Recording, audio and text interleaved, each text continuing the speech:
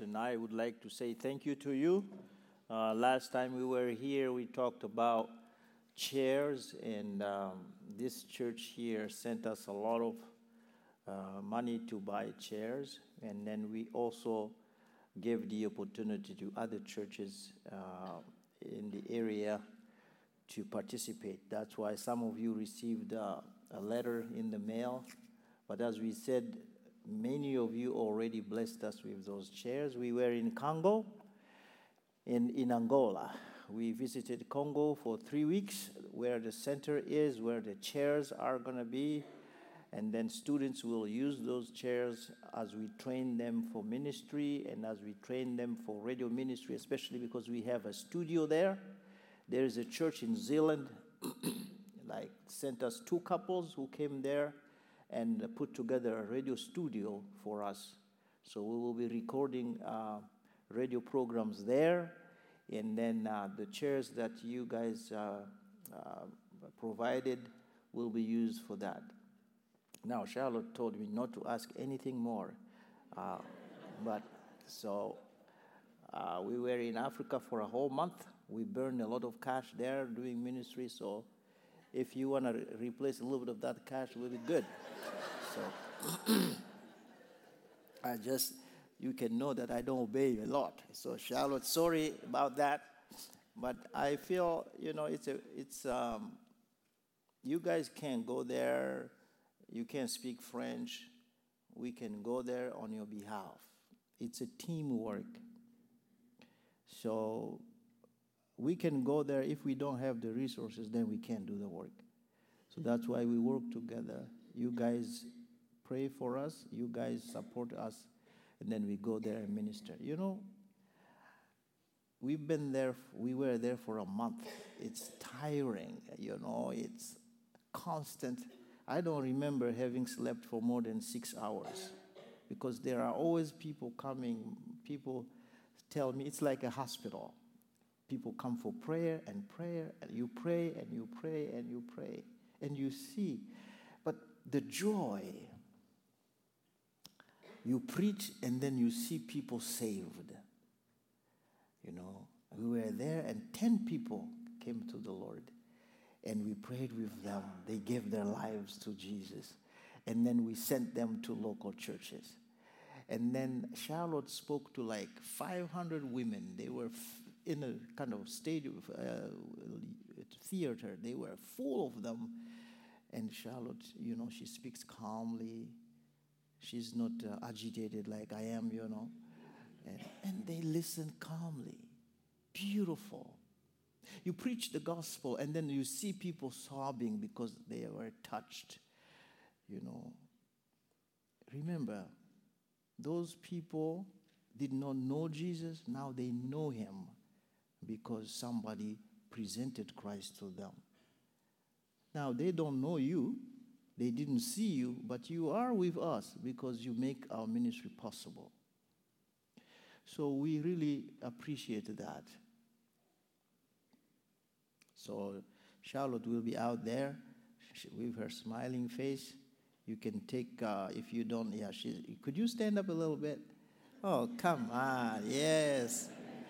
Yes, she will be out there. If you can ask her all questions and all the stuff are there. Okay, good. That's good. I made my commercial.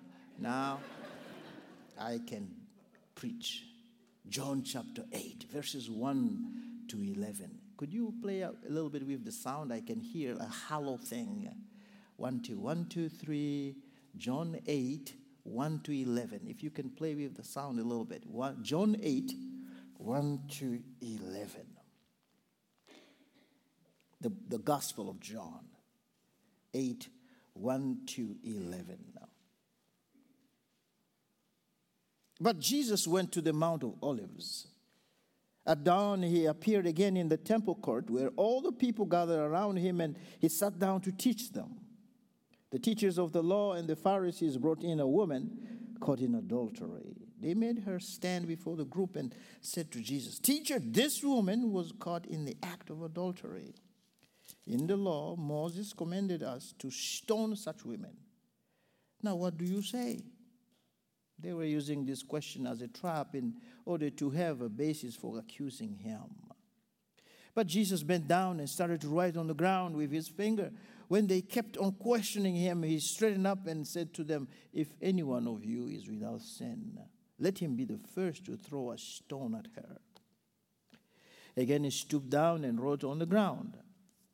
At this, those who heard began to go away one at a time, the older ones first, until only Jesus was left, with the woman still standing there. Jesus straightened up and asked her, "Woman, where are they? Has no one condemned you?" "No one, sir," she said. "Then neither do I condemn you," Jesus declared. "Go now and sin no more."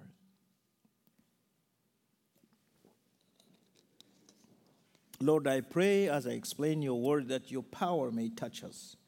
We need help. We come to you as broken. Father, touch us through the word. In Jesus' name we pray. Amen. I will speak about three things this morning from this text. The one is guilt. The second is self-righteousness. And the third thing is overwhelming grace. Let's start with the first one, guilt. You may disagree with me, but this text here in this story, even if you don't agree with what the Pharisees are doing, you agree with one thing. This woman is not innocent. She is guilty. They did not frame her. The Pharisees are not lying. This woman is in trouble. She did it. She is guilty. Now her guilt is made worse because she is being accused by three people. Three groups of people are accusing this guilty lady and making her guilt worse. The first group of people accusing her, making things worse, is herself. This very woman knows. She's a Jewish woman anyway. She knows the law. She knows that adultery is a terrible thing to do. You have to die. They have to kill you. They have to stone you. She knows that. This woman knows that she is the reason she's in trouble. She is herself the reason of her own trouble. She is the one condemning herself. She's making her own guilt worse because she is accusing herself too. What kind of a person am I? Maybe you can't hear her because the text doesn't say so. But the first person accusing this woman is herself because she understands this is not how I should live my life, but I have no power to overcome my negative impulses. Then there is a second group of people accusing this woman, the Pharisees, the teachers of the law. They are accusing her not because they really care about the law. They are accusing her because they are using her to destroy Jesus. She's just a toy. They want to kill her quick. And they are accusing her. She committed her sin in private. Now they take it, they put it in front of everybody else. They make her stand there. What really shocks me in this story is, where is the man who did the whole stuff with her? They hide their colleague. They prey on the weak lady. They expose her there. Where is the man? The man is hidden. They don't want their friend to come out, but they only put all the pressure on this lady, accusing her only of the sin that they did too. Now she's the only one who is going to pay for it. And then there is a third person accusing her, Satan himself. You know what kind of stuff Satan tells you? You are so bad. God will never forgive you. Kill yourself. I'm not saying this in theory. I was counseling a lady who cheated on her husband 6 times. And then she told me, Pastor Paul, she's a Christian lady. She said, you know what? I just want to kill myself. I said, why? Because, I mean, how can I live? I knew it was not her. It was the devil telling her, it's too late. God will never forgive you. Kill yourself. Now, did you notice in the text? The Pharisees are asking Jesus to become an accuser. Join us, Jesus. Let us just finish this lady off. There are so many Christians who spend their time accusing themselves before God. I know. It is true. Who is perfect? Who doesn't sin?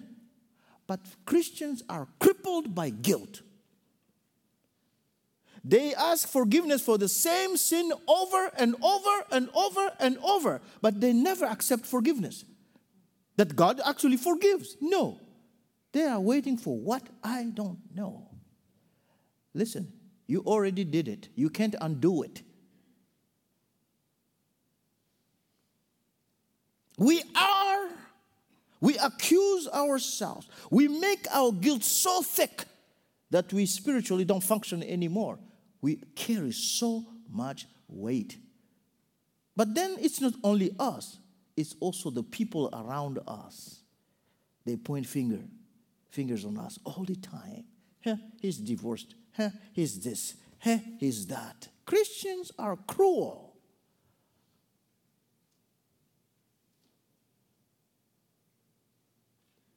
And then a church that is full of guilt is a church that is weak. And the devil knows if he can cripple you with guilt, justify guilt. Yes, you sinned, but he doesn't allow you to see forgiveness. Then you will be stuck there. And the devil is always there telling you, what kind of a Christian are you? Look at yourself. God can never love you. You know, guilt. How much of it do you have? How much of it do you carry as I'm talking to you today? How much guilt do you still have? It's so, guilt does not belong to your heart. No, understand something. You will see that when I speak to you at the end of the sermon, when I get to the 3rd point, because I graduated from Calvin College Seminary. We only preached 3 sermons with 3 points, you know. Guilt. How much of it are you still carrying? You say, Pastor Paul, it is justified guilt. But why do you still have it? And then there is my second point, self-righteous people. The Pharisees. They are telling Jesus, Jesus, look at her. She is guilty. She has to die. And Jesus calms down. He's writing on the ground, and they're pushing him. And Jesus stands up and just looks at them and says, okay, fine, let's do it. Any one of you who has no sins, throws the first rock at her. And the Bible says they started peeling away one at a time. Self-righteousness. Your marriage is in trouble, not because your wife is bad. It's because you are self-righteous. Your marriage is in trouble, not because your husband is bad. It's because you are self-righteous. And your marriage is done because both of you are self-righteous. Your kids, you don't get along with them because you are self-righteous. You kids, you don't get along with your parents because you think you know it all because you can play with those computer think you're better than your father.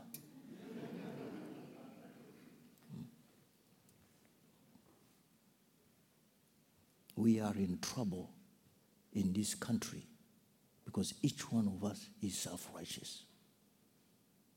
I know it all. They just have to listen to me.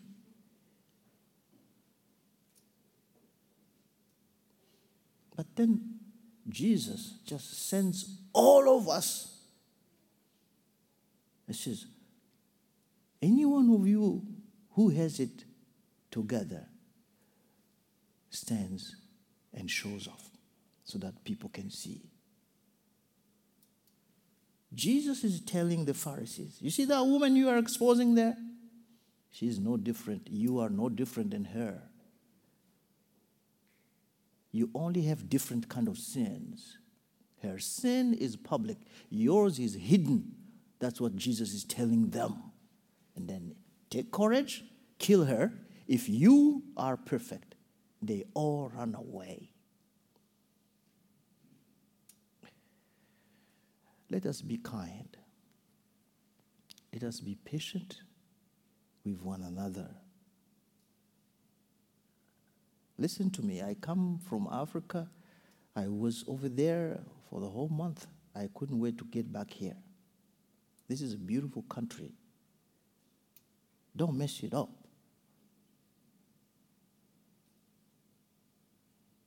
Don't mess it up. There are no bad Americans. No. There are Americans with different views. Calm down, listen, and then talk. Don't destroy this country.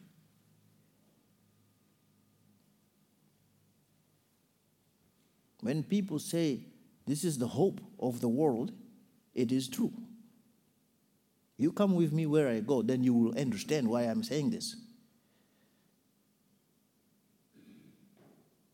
But then, my third point, Jesus tells them, listen, you are no better than the lady you want to kill. You have a different set of problems.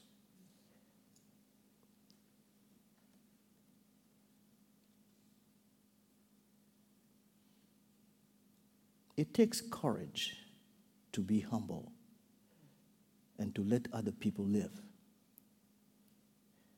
When you start with the feeling that I have it all, I know it all, you will end up in trouble.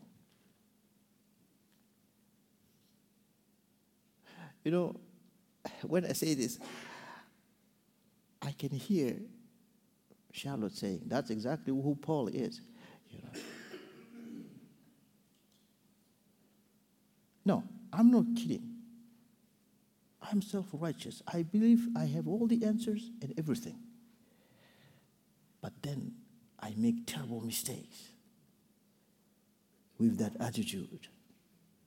And I fail. See, in ministry, when you go in ministry with that kind of attitude, you know, things don't go well. You know, you wake up, the Lord wakes you up in a very hard way because you realize without Jesus, you can do nothing. I'm asking you, how are you aware of your self-righteousness? Or are you not aware of it? I am.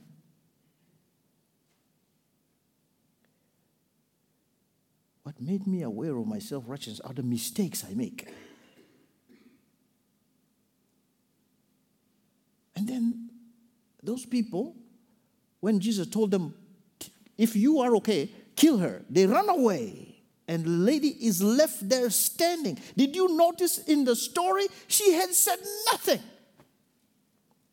They brought her there, put her there, she's standing there. People have gathered stones already to kill her. She's just standing there. Did you notice? She said nothing. Everybody else is talking. People are screaming around her.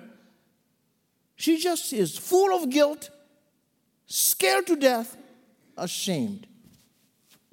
And then Jesus asks her a question. Where are they?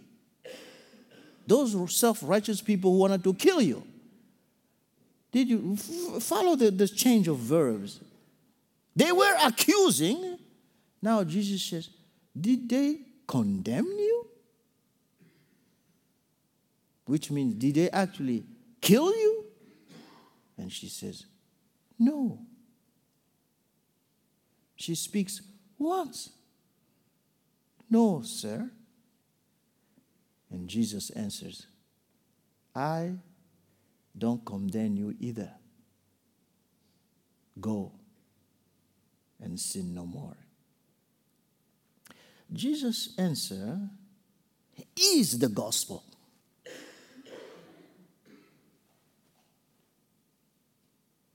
Condemnation, death, punishment, all of it, Jesus cancels. I don't condemn you. What Jesus is saying is that you are guilty. I know that. You did it. I know that. It's not the first time. I know that. I know everything about you, Jesus is telling her. I disagree with your lifestyle. But I'm not going to kill you. I won't allow nobody to kill you. Because in a few days, I'm going to die for you. That's the main reason I'm preaching this sermon today, because Passover is coming. Somebody has to die for the sin of the world. Jesus says to the lady, you're not going to die. I'm going to die for you. Your sin costs something. Your sin is terrible, but you won't pay for it. I will. That's why I don't condemn you. Go. Your sins don't disappear. They change. I take it. This is the gospel. That's it. Overwhelming grace. What is grace? You know, Christians, they just talk about grace. They don't experiment it. They don't know it. Grace is what? God lets us off the hook. I love fishing. You know, like we come like this from ministry, 1 month of preaching and running around Africa trying to save them all, and they don't want to get saved. We have to do all kinds of stuff. And I come over here in Michigan. The only thing that calms me down is going to those nice lakes and fishing. You know, I just put it in. If you don't like fishing, that's your problem. You know, I love it. When they bite, it just makes me, I feel good about it. And then when you hook it, the fish is hooked. That's it. Now, don't pull too hard. It's going to break. So you just play with them until they get tired. And then you reel it in. And then you look at it. Oh, my. I don't return them. I eat them, you know. Grace, what is it? Is God letting you off the hook. You are already hooked. You are stuck. He unhooked you. That's grace. Folks, listen carefully. The gospel, Jesus is dealing with guilty people. And he sets them free and tells them to go home. And that your sin is forgiven. I don't condemn you. Go. Sin no more. Wow. Is it true, Jesus? You just let it go? All the mess I have created? All the problems? Yes. I know you can't fix yourself. I'm fixing you. I'm letting you go. Go. Sin no more. Does that make sense? It doesn't make sense, I tell you. Grace does not make sense. Because why would you let somebody who is guilty go free? Because, see, that's what God says in Romans chapter 8, verse 1. Therefore, there is no condemnation for those who are in Christ Jesus. I have a question for you. Well, what time is it? 5 minutes left, eh? I mean, your church is very good. There is no clock here. We can go over and on and on. You know, some churches, they put a big one here. So, you know. Brothers and sisters, I want to finish my sermon. Why do you feel guilty? Tell me. Really. What did you do that the blood of Jesus that will be spilled in a couple weeks can't fix? I'm tired of you going your way, living your life weak, burdened. What did you do that the blood of Jesus cannot remove? You will say, Pastor Paul always comes and talks about this. Yes, I will be repeating this over and over. Because we don't understand the power of the blood. You do not have permission to carry your sins because somebody else already did. You have to lift your head up. You have to go home. You came in guilty. You came in ready to be killed. But somebody else died for you so you can go home free.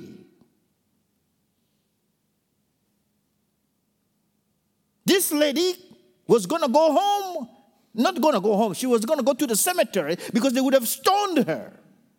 Now Jesus says, no stoning today. You're going home. Go and sin no more. Because I'm going to die for you. You don't die. I want you to go home today. Whatever you did you notice in the text? Jesus did not spend time asking her to repent, asking her to... No. Jesus just declared, I don't judge you. I don't condemn you. You are forgiven. Go. Just like that. No time to check her out. No. Jesus speaks with authority, looks in the eyes, looks in the heart, and says, guess what? It's done. You go home. She did not open her mouth to ask for forgiveness, to apologize, No. Did she apologize? No. She just absorbed the grace. Can you absorb grace as I'm talking to you this morning? Can you just absorb it? That God has accepted you the way you are with all your mistakes, with all your foolishness. And he just gives it to you. Go and sin no more. Wow. I accept it. That's why I consider myself, my name is Paul. I call myself Saint Paul. I am a saint. Why? Because I take it. God gives it to me. I don't reject the grace. I accept it. And I count on him to help me. So if you are feeling like, Pastor Paul, you don't know my story. You have no story. Your story is my story, is our story, is humanity's story. Is the story of sin. God has a story for you. Is the story of forgiveness. Guilt, self-righteousness, overwhelming grace. Amen. Oh my, now I can go rest after I preach this sermon, So what is the song we're going to sing to get out of here?